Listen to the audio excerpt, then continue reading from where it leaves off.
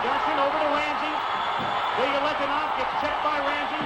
McClanahan is there. The puck is still loose. 11 seconds. You've got 10 seconds. The countdown going on right now. Morrow up to Schultz. 5 seconds left in the game. Do you believe in miracles? Yes! Unbelievable.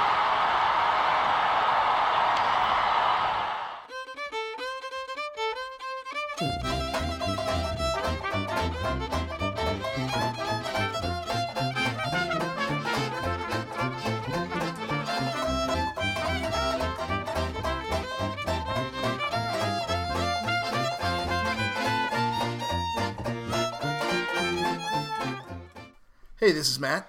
And this is Adam. And welcome to American Moments. Today, we're going to cover probably the greatest moment in sports history. At least if you're an American. Right? Yeah. Yeah. Well, this is American Moments. Well, that's true. I guess that's a good point. And that is the Miracle on Ice. So if you're wondering, what is the Miracle on Ice? Well, it's really the ultimate underdog story for America. David beats Goliath. That's exactly what I was just going to say. Oh, David versus Goliath. We're 2-2. That's right. Yeah. It was the 1980 Winter Olympic hockey game that pitted the USA versus the USSR. Also known as the Soviet Union, the Big Red Bear. That's right. Why is this an American moment? To understand this, you have to understand that it was 37 years ago in the heart of the Cold War. It was the two superpowers in the world versus each other. At the same time, they were two very different teams. We mentioned David versus Goliath. The USSR had won 6 of the last 7 Olympic hockey golds. They were dominant. They were Joe Montana and the 49ers. I mean, before free agency. I mean, they were amazing. I mean, they were amateurs, but professionals were not allowed in the Olympics at that time. But they were all in the Red Army, and they all played for the Soviet League, which was basically the NHL in Russia. Yeah, and we'll get into this in more detail a little further down the line. But they scared everybody. And the U.S. was not. They were all amateurs. The average age of the team was 21, and they were not expected to win. They were not expected to even compete. And in one of the best hockey games ever, we beat them. Yep. You know, it's funny because I watched Miracle's one of my favorite movies, and it's made by Disney, and it kind of comes off as campy. You know, it's like such a feel-good story. But in doing research for this, a lot of that stuff is right on. Disney didn't really take that many liberties with it. I mean, this is really just an amazing story, and we'll get more into it, you know, into why it was just such an unbelievable and unlikely outcome. Maybe we should set the stage a little bit about where America was at that point. Right, and that leads into why it was such a great story. Mm-hmm. At the time, the U.S. was kind of at a crossroads. It was at a point in the Cold War where there was a lot of uncertainty in the U.S. There was a lot of turmoil going on. For example, prior to 1980, there were a couple big events that had shaken the core of what it is to be an American. Watergate, that's a great... Mm-hmm. Changed how everyone perceives politicians. They're not these people to be put on a pedestal anymore. They definitely have flaws, and can you trust them was the question. Yeah, we learned to trust our presidents a lot less than we had. Yeah, it changed everything. Yeah, and we're not only that, but we had a lot of egg on our face from Watergate. The other was our loss in Vietnam. Really never lost a war before, and Vietnam was a long, drawn-out war that, you know, we say it was a draw, but a draw is not a win, and it really wasn't a draw. You go to Vietnam now, and it was there's no communist Saigon. Vietnam. There's it's no Ho Chi Minh Saigon. City now. That's exactly. Yeah, and that was in the heart of the Cold War. On top of that, losing confidence in both our leaders and the choices we make. You know, as a nation, there was a lot of other things going on. For example, there was the Iranian Revolution that happened in 1979. Which basically cut off any oil production out of Iran at that time. As a result, there was a shortage of oil that we felt dramatically in the U.S. as one of, if not the largest consumer of oil in the world at that time. Well, a lot of that was, people looked at Jimmy Carter, our president, and they really didn't think he was tough. They thought they could bully him around, right? Yeah, that's exactly right. A lot of this happened because of the Cold War that was going on, but Jimmy Carter's responses were generally not as aggressive, I guess, for lack of a better word, that presidents had been in the past, and actually after, to be honest. Yeah, I mean, Jimmy Carter just seemed like a wonderful human being, like a great dude. But I mean, he's pretty much the polar opposite of what came right after him with Ronald Reagan. Completely. I mean, he was a big fuzzy teddy bear, and I feel like the Soviets knew that. I mean, the Iranians knew that. Right. Well, I mean, back just one more thing on oil prices. You know, oil prices had almost tripled in a year. Really? Uh-huh. Yeah, the price of a barrel at the beginning of 1979 was $15.85, and it went up to $40 by the end of 80. Now, to give you reference, a barrel of oil yesterday was $52. So, wow. I mean, that's 36 years ago, that price. That hurts. Yeah, and people were standing in line to get gas because there wasn't enough. That set a tone of fear in the U.S. that we are not going to be able to sustain our way of life. Mm-hmm. Additionally, on top of that, as you mentioned, there was the Iranian hostage situation where, you know, in 1979, 52 Americans were held hostage in the American embassy in Tehran for over a year. Again, that's the longest that someone had been, a group like that or an embassy had been held hostage. It made people nervous. And Carter wasn't doing anything about it. Basically, they sat in the building for over a year until they were finally released. Well, didn't they have a rescue mission that they tried to do where they sent a bunch of choppers and it totally failed? I mean, it was just everything. It was so emblematic of Carter's presidency, and you just feel bad for the guy. But it was a big deal until Ben Affleck, of course. You know, went and saved them all, and won an Oscar. Yeah, and won an Oscar for right. it. Actually, he didn't do that. He just those were the 6 people who got out. Right? Yeah. So anyway, that's completely irrelevant. Well, I'm all over the place because there's so many things that were going on there. But you know, we talk about Carter and this oil shortage, and it's labeled now the energy crisis of 1979. Carter had planned a speech around this energy crisis. Thank you. Yeah. Energy crisis we're having. It's now known as the Crisis of Confidence speech. The intent was to inspire Americans, and I use inspire with air quotes. Yeah, he's using some really great air quotes right now. To conserve energy. And Carter delivered it. It didn't quite have the effect they wanted. I mean, I just want to read a couple lines from it. And you just think about if you had an American president that said this to the American public now, how it would be received. Here it is. I want to talk to you right now about a fundamental threat to American democracy. I do not refer to the outward strength of America, a nation that is at peace tonight everywhere in the world with unmatched economic power and military might. The threat is nearly invisible in ordinary ways.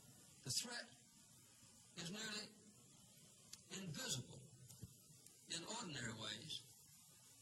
It is a crisis of confidence.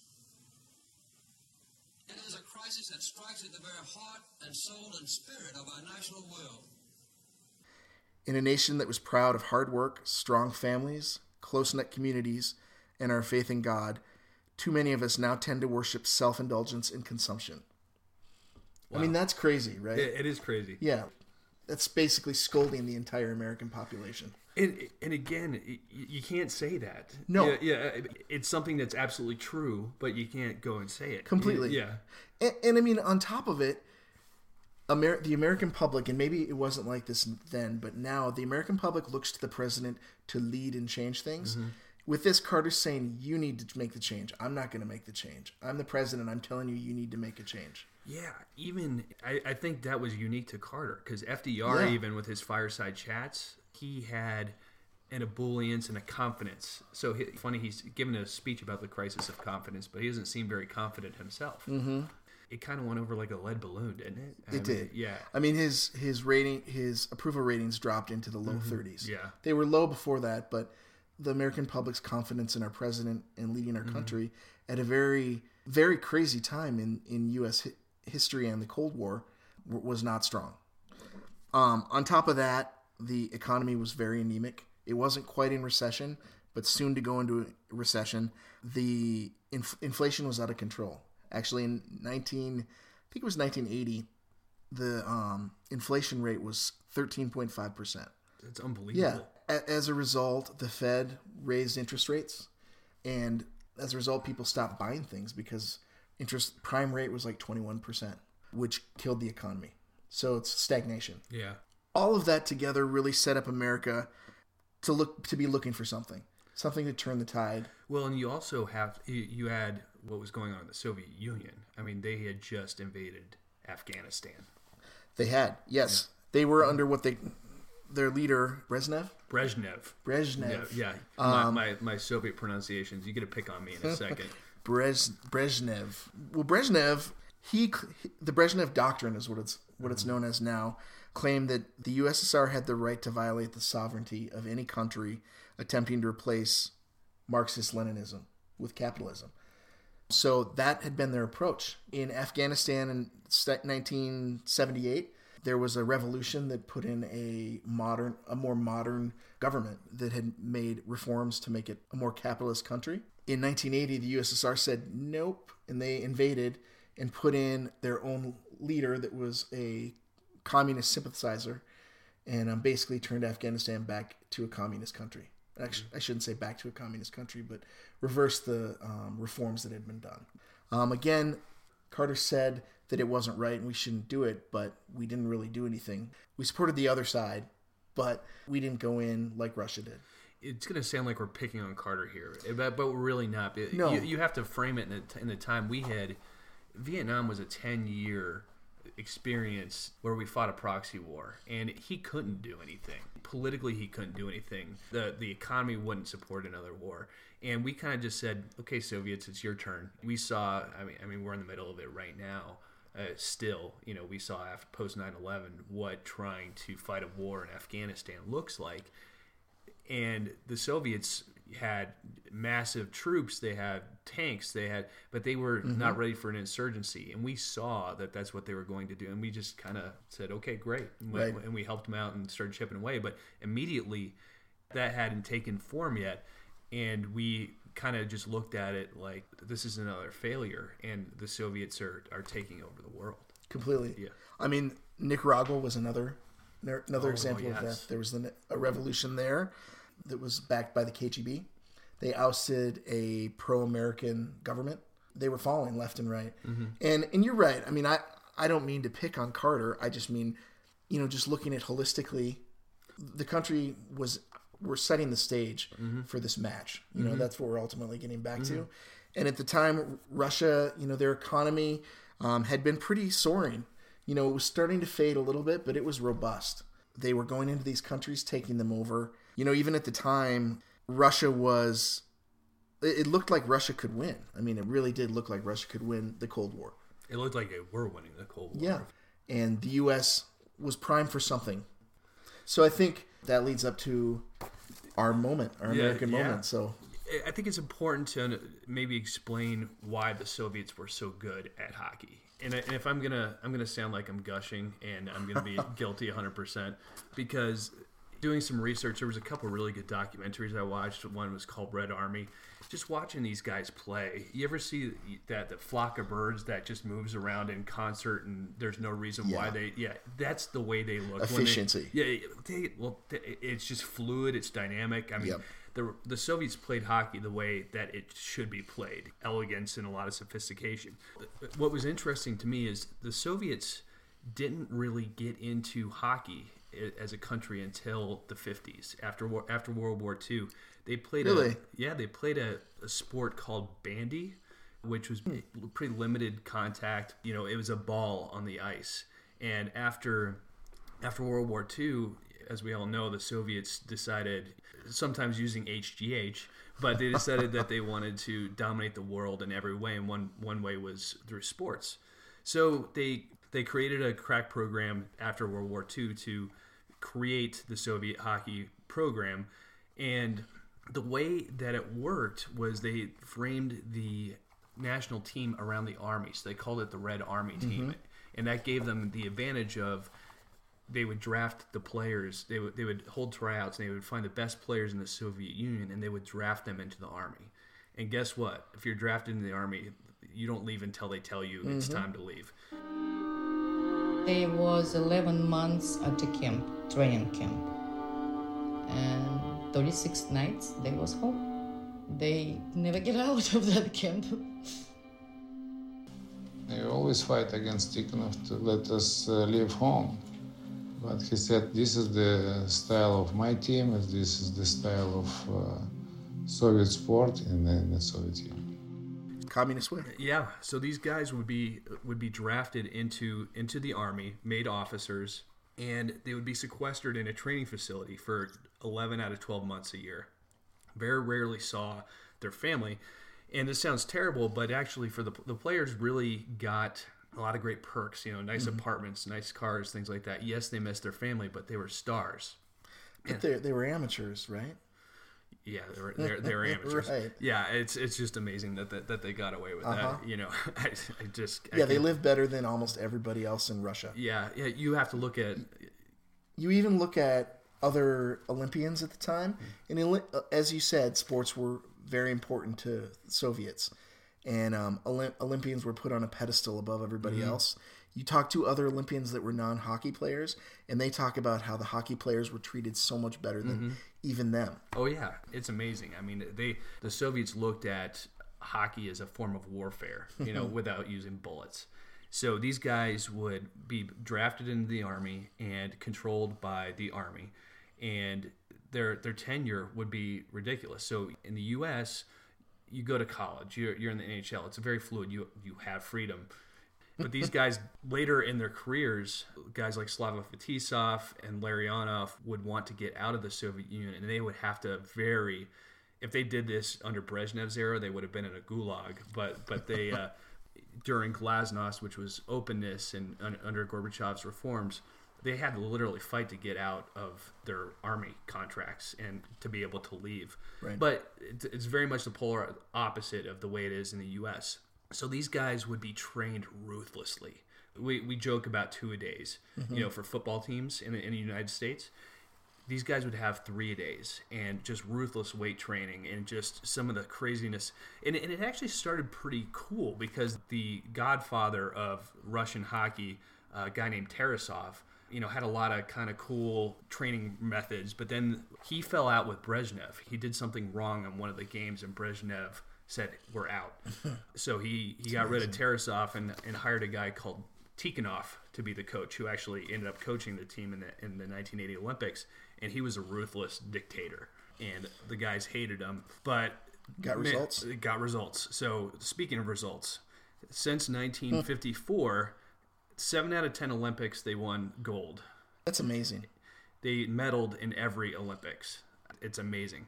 But these guys played as a unit. There was no fluidity of the players like there are in the United States, where in the U.S. you really have to catch these guys at the right time since they are amateurs. You're not at the time you couldn't have NHL players playing, so it had to be a guy who's in college, right? These guys had Boris Mikhailov, one of the most famous players in the 1980 Olympics, 12 years on the same team. Yeah, it's pretty amazing. Played in 3 Olympics. So you have Slava Fetisov, Larionov, Krutov, these younger guys who are going to be known as the Russian Five later. They played in multiple Olympics together too, as a line, which is amazing. So, and it's that control over their life. Well, you saw it. You saw it in their play. Yeah. Even you saw it even like before in the exhibition match before the Olympics. Which I'm sure you'll get into. Yeah, these guys and I can gush because I'm a hockey dork, but I'll move on. But these guys from 1956 to 1992 had an Olympic record of 62, 6-2. It's amazing. So we've dove into a little bit into what made the Soviets great. Where was the U.S. at the time? The U.S. was just kind of beleaguered. They weren't really expecting to do much of anything. They just didn't want to get embarrassed in the tournament. Right. They hired a coach named Herb Brooks, who himself had played on the 1960 team. That won against... That won. It was an upset at Squaw Valley in 1960 against the Soviets. That was kind of a miracle back then, but it wasn't as much. The dominance was there. It was forming, but it wasn't what it was in 1980. Okay. He famously got cut right before the team went to the Olympics. And that's something that really stuck in his craw. And he actually used that as a fear tactic against the team in the 1980 Olympics, basically saying, hey, you're all expendable at any given time. He would threaten to cut the captain, Micah Ruzioni, Jim Craig. So he had tryouts, but he had a really good idea of who he wanted on his team. He used a lot of psychological testing to see how these guys would hold up under pressure. It's really interesting. Well, yeah, it doesn't sound like a lot of fun, but if you hate the coach, it can really band a team together. I mean, my best hockey coach was really kind of a hard ass. But Yeah. yeah. He pushed people to the limit. Yeah. But so this guy, prior to getting the job, he was the University of Minnesota coach. He won 3 NCAA titles in the 70s.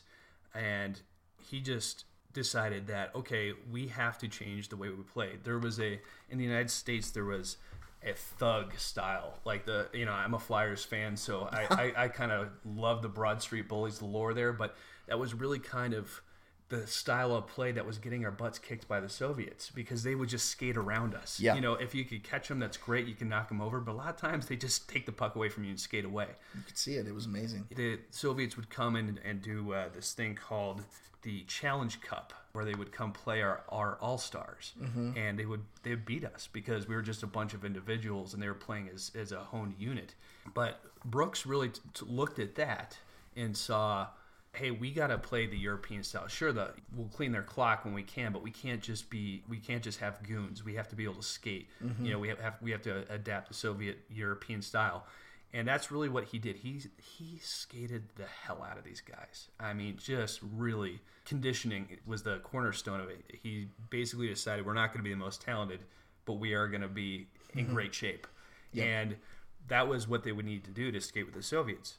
So going into the tournament, the team was not really supposed to go into the medal round. For those people who don't know how the Olympics work, there's group play. And then there's the medal round. So if you win enough games in the group play, you go to the medal round.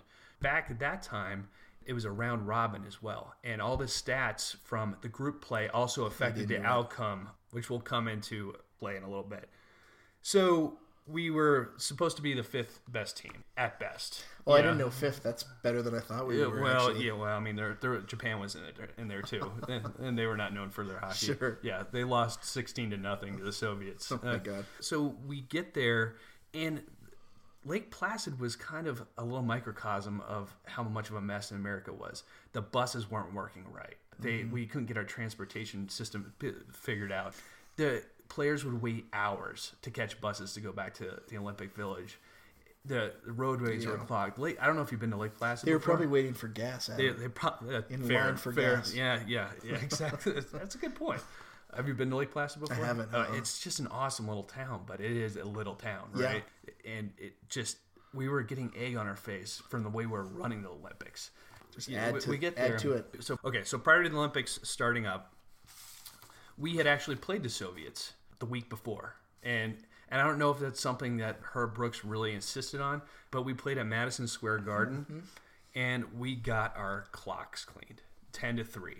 Yeah, you see, I haven't seen the whole game, but they show clips of it, and it's just amazing. It's like our players are just standing like statues, and Russia's just skating around us and making goals. Yeah, Mike Silk said, "Wow, those were great goals. Like they felt like they were just spectators." Al Michaels said that 10-3 made it look closer than it was. It could have been 4 times that. So that's kind of what the expectations were. Like, okay, great, these guys are playing good, but they're still going to get their clocks cleaned by the Soviet Union. Absolutely. Adding to that, the Soviets had played the Challenge Cup against the NHL All-Stars and shut them out 6-0. Our professionals who can't even play. Yeah. But you know what? I think what happened was playing them at Madison Square Garden really got their jitters out. And I truly believe if that game hadn't happened, that game would have happened in the Olympics. No, I completely agree. Because now they just looked at them as they're human beings, right? Even though they lost it, that's kind of weird to say, but they played them. I mean, it's like any like any sport. You play a team, you get to know them. Like when the Jacksonville Jaguars play any other team in the NFL. But the other thing is, Herb Brooks started having fun with it a little bit after that. Like, look at these guys. Wait a minute, Herb was having fun? I know. Well, apparently he had all these things. And he had a lot of them, but none of them I can say on this podcast because he was kind of a raunchy dude. Yeah. But he would start making fun of the Soviets after that, and be like, saying stuff like, "Oh, they're here to buy jeans. They're not here to win a game." And rightfully so. A lot of the Soviet players had kind of said that the game it wasn't fun for them anymore. They were so used to winning. Back in Russia, they'd play the Moscow team once a week, and if they lost, they would just be punished severely. So winning was expected. It wasn't something they enjoyed anymore. You'd see these games, and they'd score, and there'd be no celebration at all. because they're expected to score. Yeah, absolutely. So like I said, the Olympics are starting out as a little bit of a disaster from an organization standpoint. And the tournament starts. And in the group play, the U.S. started out playing against Sweden, which was one of the best teams. And they were down 2-1 until basically the last minute. They pulled Jimmy Craig. And for those who don't know how hockey works, if you're down at the end of the game, you can pull the goalie to get an extra skater, but you have an empty net. So you're skating 6-on-5. And they did, and they managed to score and tie the game up. 2-1 Sweden. The concerned look on the face of U.S. head coach Herb Brooks. The United States trailing 2-1, the final seconds. Now Harrington goes out, Pavlich comes in, slap shot by Ramsey is blocked in front. Baker, number 6. To Schneider. Buzz, back of the net. Fighting for control of the puck with 29 seconds to play. Baker! Oh, Baker! With 27 seconds remaining in the game, and look at that scene on the ice! The Americans tie this lead. Baker from out it. Which doesn't sound great. It doesn't sound interesting, but that would have really put them behind the 8 ball. And the little known fact, if they hadn't done that and everything else stayed the same, they would have not won the gold medal. Interesting. Even after beating the Soviets head to head, they would have not, because all the stats from the group play Carry over. The Soviet goal differential was so in their favor that that would have been the tiebreaker, and Team USA would have won the silver. It was a perfect storm. Yeah, it was. Then the next game was a major upset against the Czechs. Number 2 ranked. Yes, number 2 ranked. They were the second best team in the tournament, and this was one of those moments where America got a good look at their hockey coach. Some people really knew him, but America really wasn't paying attention to the team at this point until, okay, great, we skated away from, with a tie against Sweden, but against the Czechs, they were supposed to run us over, and we destroyed them 7-3. And they got a good look at Herb Brooks, because at one point, one of the Czech players cheap shot one of our players, and the camera pans to Herb Brooks. Shaken up with the play in the American end. Looks like it's an arm or a shoulder injury. There's the hit at the blue line. I think the problem with the hit was that the puck was quite a bit in the other direction, and I don't expect that Mark Johnson was really expecting it. Right down your throat, Trey. Oh, look. Bury that goddamn stick right in your throat. Herb Brooks. And what should be a glorious moment. Well, it would be Very upset. Eat that goddamn go-ho tree. You're gonna eat All right, it. while Johnson is attended to, we have 3:32 remaining in the third period. Right now, let's check in at our studio with Jim McKay. And he is just using language that would make a sailor blush. And he threatened to take his stick and shove it down one of the Czech players' throats. Maybe that's not appropriate, but that fire is what we were looking for. There was no fire in America. Piss and vinegar. And apparently America really, after seeing that guy who was ready to shove a stick down another player's throat for cheap shotting one of our players, just showed some piss and vinegar that we really had been missing as a country. So after that, we beat the best 2 players in our group, and we go on to beat West Germany, Romania, and Norway, and finish 4-0-1 in group play. Amazing. And the Soviets, they cruised through. Destroyed. What did you say that the score against Japan was? 16-0. Yeah, that's crazy. And they managed to beat the Netherlands 17-4. At least they scored. The Netherlands have a power hockey team. Though. Yeah, they do. Anyway, so we get to the medal round, and America is really starting to latch on to this team. And we're playing the Soviets in the first game, and Al Michaels gets tasked to cover the game. Little known fact, he wanted to cover speed skating, because the story going into the Olympics was there was a guy named Eric Heiden who was angling to become the first American to win 5 gold medals in one sitting, which he actually did. That world record holder, Evgeny Kulikov of the Soviet Union. But Eric Heiden never really let him have a chance here. Now, Eric Heiden moving from the outside to the inner, gives him a chance to set up the turn, right, Sheila? And that's so important so that he stays on that snow lane. And it looks like he did an excellent job of it. Heiden coming a little bit wide. He came wide on the inner lane. Eric Heiden has the lead as he crosses the finish line at 38:03, and so much for the Olympic record, 38:37 for Kulikov. But that was the plum job. You don't know that story. No right? one knows that story. But this guy was amazing. I mean, if you're him, you're like, guys, did you have to do it this year? This was my Sweet 16 party, and you ruined it for me. But in all seriousness, everyone was angling to get that job. But Al Michaels made the mistake of telling producers that I like hockey, and I've actually called one game before. So him and Ken Dryden, who is a goalie from the Montreal Canadiens, were the broadcast team for this. And this game becomes more about, almost as much about Al Michaels as it becomes about the team itself. So the game wasn't broadcasted live. A lot of people who thought it was, who thought they were watching it, it was on tape delay.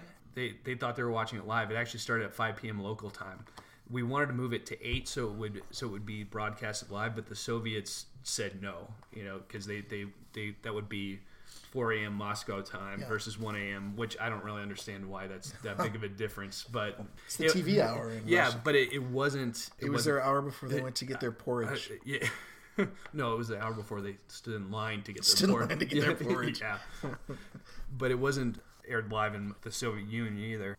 The game starts. People are singing "God Bless America," and in the first period, the Soviets strike first, and it just looks like this is going to be another game. So the Soviets strike first, then the Americans strike back, and all of the Americans' goals they weren't really great goals. A lot of them they were fluky. kind of lucky shots. Yeah, it was, and I'll get into how crazy the statistics were at the end.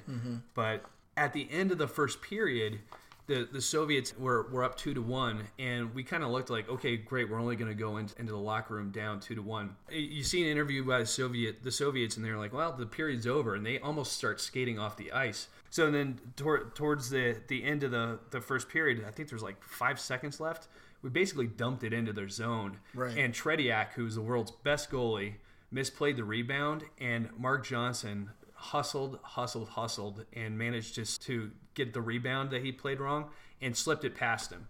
Yeah. With 1 second left. Again, another lucky shot, but it was almost a turning point. Yeah, so Tretiak was just the best goalie in the world. And he had just given up 2 goals. And the Soviets protested, and this was a big deal because you looked up at it happened so fast, and you looked at the scoreboard, and there was no time left. So the Soviets were screaming. Mikhailov and Tikhonov were screaming at the refs, and to no avail. The goal stood, and if you look back, it really was scored with 1 second left. So they went back. They went into the locker room 2-2. Second period, they benched Tretiak, which is huge. I mean, that's amazing. And Tikhonov, the coach, later said it was the biggest mistake of his career. Herb Brooks famously said they just took the best goalie and just put him on the bench. Right. But they had a really good backup, Michigan, who came in. And for the second period, the Soviets scored a goal, but Michigan didn't let anything in. And they were up 3-2 going into the third period. I mean, at this point, it almost feels like a win because we're playing so much better than we have against them before, right? Yeah. I mean, we probably would have been happy losing by 1. So the thing is, were we playing that much better, though? Because 7 minutes into the third period, we only had 2 shots on goal.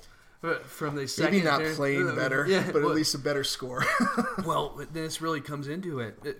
Jimmy Craig, our goalie, was amazing. There's a hockey parlance called standing on your head, which basically means you are playing amazing. And he was making just unbelievable saves. By this point, we'd only had 2 shots on Michigan, the backup goalie, for the entire second period and 7 minutes into the third period. So we had no offense. We were stagnant. We were basically just playing defense, and our heads were on a swivel. So 7 minutes in, the Soviets get a penalty, and we get a power play, which means one of their guys sits in the penalty box, and so we have an extra skater. And in another fluky goal. It was just kind of like it bounced off a couple guys and went right on Mark Johnson's stick, and he put it right past Michigan. What game's tied? No one can believe it. And it's about 8 minutes into the third period, and we're tied against the Soviet Union. Yeah. And a lot of people watch a lot of hockey. These guys have defied all odds, even being in this game. It's so unbelievable how the Soviets weren't able to score. At the end of the game, the Soviets had 39 shots on goal. We had 16 total, 4 of which went in. So anyway, a few minutes later, the most famous moment in Mike Eruzioni's life, the team captain for Team USA. Snyder, buzz, long flat shot, saved by Mushkin. The U.S. team is depending a little bit too much now on Jim Craig. He's making too many good saves. Eruzioni! Mike Eruzioni! They threw a shot on the net, and the goalie was screened, and it went in. Yep. So we're up 4-3.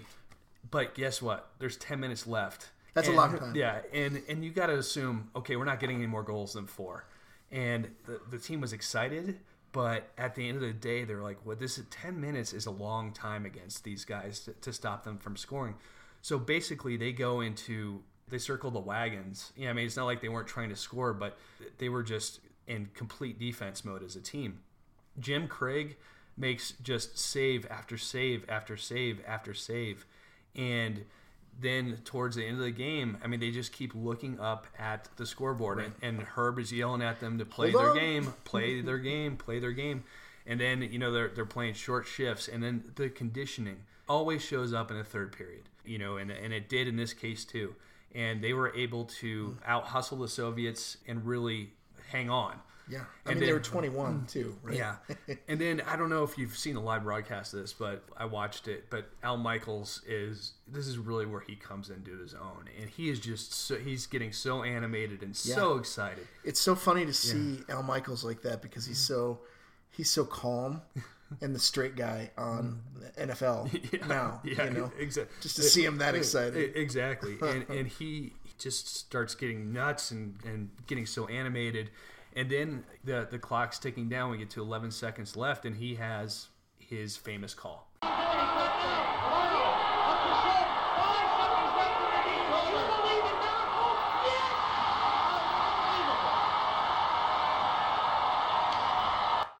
So we win, right?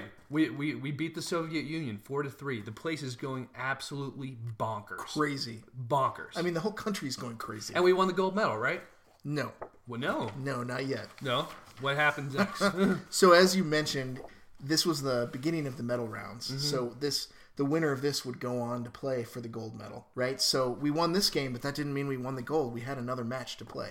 And that was against Finland, who was a pretty good team. Even after that win, they were expected to win based on seeding. Mm-hmm. We went into the game, and at one point we were down 2-1, I think, at the end of the second period. It looked like we weren't going to win. And again, we scored 3 goals and without Finland scoring anything and beat Finland 4-2. And America won the gold medal. Yeah. And one of the coolest things that happened afterwards was the medal ceremony. You had Mike Eruzioni up there by himself. And back then, now the teams line up. And that year, you had Mike Eruzioni up there himself, and he didn't know what to do. They didn't tell him what to do, so he pointed at his team and said, "Come on up here, guys." On the little podium. Yeah, on the little podium. Right. So they all kind of jumped up there and had this humongous group hug on the podium. And the cool thing I saw was the Soviet players' faces. Not only after they won the game, they almost kind of looked at it like, "Wow, cool." Yeah. Did you notice that? I mean, you look at. I did. I mean, I was obviously we were 3 or 2. I was paying a lot of attention. Yeah. At that time. Yeah. But watching the documentaries now, you see these Russian players talking about how it was almost a moment for them. Mm-hmm. I mean, that moment quickly passed when they were berated. And they got thrown in the gulag. Yeah, exactly. Yeah. But that moment was amazing. And you talked about the podium. After that, they stopped doing podiums on the ice. Yeah. In the Olympics. Yeah. So we won. Just a quick update on what happened after that, right? The U.S. didn't win against Russia over the next couple of years. I mean, it was a moment. It was truly a fluke. It was a fluke. But I mean, there were some good players. 13 of the 20 players went on to the NHL. Many of them had careers for many, many years in the NHL. And it's still known as probably one of, if not the greatest moment in American sports history. I can't really think of anything else that really rivals it. It still gives you the chills whenever you see it. It does. On the Soviet side, they went on to win the silver. They destroyed... Do you know where they played? Can't remember. I don't know. It wasn't Japan, though. Maybe it was the Netherlands. Maybe it was the Netherlands. It was the Netherlands. Anyway, the Russians went on to win the silver in a dominating fashion, but they didn't win the gold, and that was a loss. You know, they went back to Russia and had to answer questions. Why did they lose? And there was no answer. It was truly a fluke. And there was a revamping of the team after that. I mean, Tikhonov, the coach, was nervous when he went to go meet with Brezhnev. I would be too. And apparently Brezhnev just said, "Don't worry, I know you're better than the Americans," which was Brezhnev was not a nice dude. Well, he was at the end of his life. Maybe he was. And he was probably half of the bag senility. too. Yeah, senility. Senility. Another new word we've created. That's the word we've created for today. Look at us expanding the American lexicon. Yeah, very much so. But they would go on to win medal after medal, and they won out for the rest of the Soviet Union in its existence. And the team got much better after the 1980s. It was maybe inspiration for them. The best team that ever came out of that was power line called from Fetisov. And we finished 7th. In 1984, just by the way. Yeah. But we had Reagan by then, so we were... Right. Well, you know, and that's a good segue, Adam. Yeah. I mean, why is this an American moment? I mean, this is an American moment because, as we discussed, we were in need of something, a spark, something. It felt like we were losing the Cold War. And I don't want to say that this game changed the tide, but the timing of it was a spark. And our leadership at the time, Reagan was emerging, and Reagan was a hard ass. I mean, he was a hard ass against the Russians. When he was running for president, he had a famous quote that he said. He said, "My idea of an American policy towards the Soviet Union is simple, and some would say simplistic." He said, "It is this: we win and they lose." What do you think of that? So in your discussions of the nuclear freeze proposals, I urge you to beware the temptation of pride, the temptation of blithely declaring yourselves above it all and label both sides equally at fault, to ignore the facts of history and the aggressive impulses of an evil empire, to simply call the arms race a giant misunderstanding, and thereby remove yourself from the struggle between right and wrong and good and evil. You know, it's funny, we were so young back then. I do remember my parents freaking out when we beat the Soviet Union. My parents weren't big hockey fans, and it just shows you we were just getting kicked in the teeth as a country, and no matter what you think about Reagan, that's a different show. It is. It was a turning point for America one way or another. I mean, it completely was. You know, to further that, again, it was a spark, but the timing was right. I mean, Reagan and Margaret Thatcher joined together. You know, you could argue the United Kingdom was not a superpower at the time, but two of the largest political they entities. did beat Argentina in the Falklands War. Don't forget that. The Falklands War. That is true. That's a big one. Yeah. We should have a podcast on that. Yeah, how we turn that into an American moment, I'm not sure. But I'm sure we'll find a way. But they joined together against Russia. Mm-hmm. You know, at the same time, Russia really was their economy was starting to decline. And we didn't know that. No, we didn't. And Brezhnev died in 1982, and Gorbachev was later, wasn't he? Well, so Andropov came in after that. I think he was the head of the KGB, if I recall. But these guys just started dying like flies. Yeah. Yeah, I mean, because they had killed everybody in the 1930s, right? So there was no one left. There was no one left. I mean, all the leaders were all within the same age. These young, you know, in the 30s, these young Russians became the leaders of the country, and now they're in their 70s. They've been leading the country for 40 years. They start dying, and there's nobody there to take over. Well, Stalin had a big purge in the 30s. Okay, and I think he had another one in the 50s. No, he didn't, because he died in 52, I think. But Reagan would famously say, "I can't get anywhere with the Russians because all their premiers keep dying. There's no one for me to negotiate with." Gorbachev became, I think he was the first one who didn't serve in World War II. Sure. Yeah, the first premier that didn't serve in World War II. Yeah. And things really were changing, but as closed as the Soviet Union was, there was really no way to know that they were declining. Reagan scared them so much that they spent such an exorbitant amount on their defense industry. 25% of their budget. Oh, that's how much it was? Yeah. Wow. I mean, it really helped with the collapse of the Soviet Union. All because we beat the Soviet Union and that's Lake all Placid. Because, yeah. And we've said it again and again. Obviously, that didn't really contribute to the fall of Russia. But from an American moment perspective, that was a turning point. And what happened after that, while most likely not related to the hockey game, Mm-hmm. that moment was the start of the U.S. winning the Cold War. Yeah. No, very, very, very true. So we hope you enjoyed this American moment on the Miracle on Ice. I know Adam and I did. Adam probably more than me. Well, maybe a little bit. But I did enjoy it too. We want to give a big thanks to the Underscore Orchestra for letting us use their Great song musicians. Americana Jam. They do Balkan music, which I don't understand, but it's what that genre is, but it is awesome. Isn't Balkan like a region in Russia? Yes, The and that's what I Balkans? don't understand. But these guys are actually, a lot of them, they're all over the country, and they get together and tour, and they are totally awesome. You can check them out on iTunes. Please do. Yeah. And what's our next show that we're doing? Our next show is going to be, the American moment is a little bit lighter. A little bit, yeah. Which is the premiere of Survivor, the reality television show in the U.S., and how it's affected our television watching habits. Yes, this is definitely taking a little bit of a turn for the lighter. Yes. Well, thank you for listening, everybody. Thanks so much.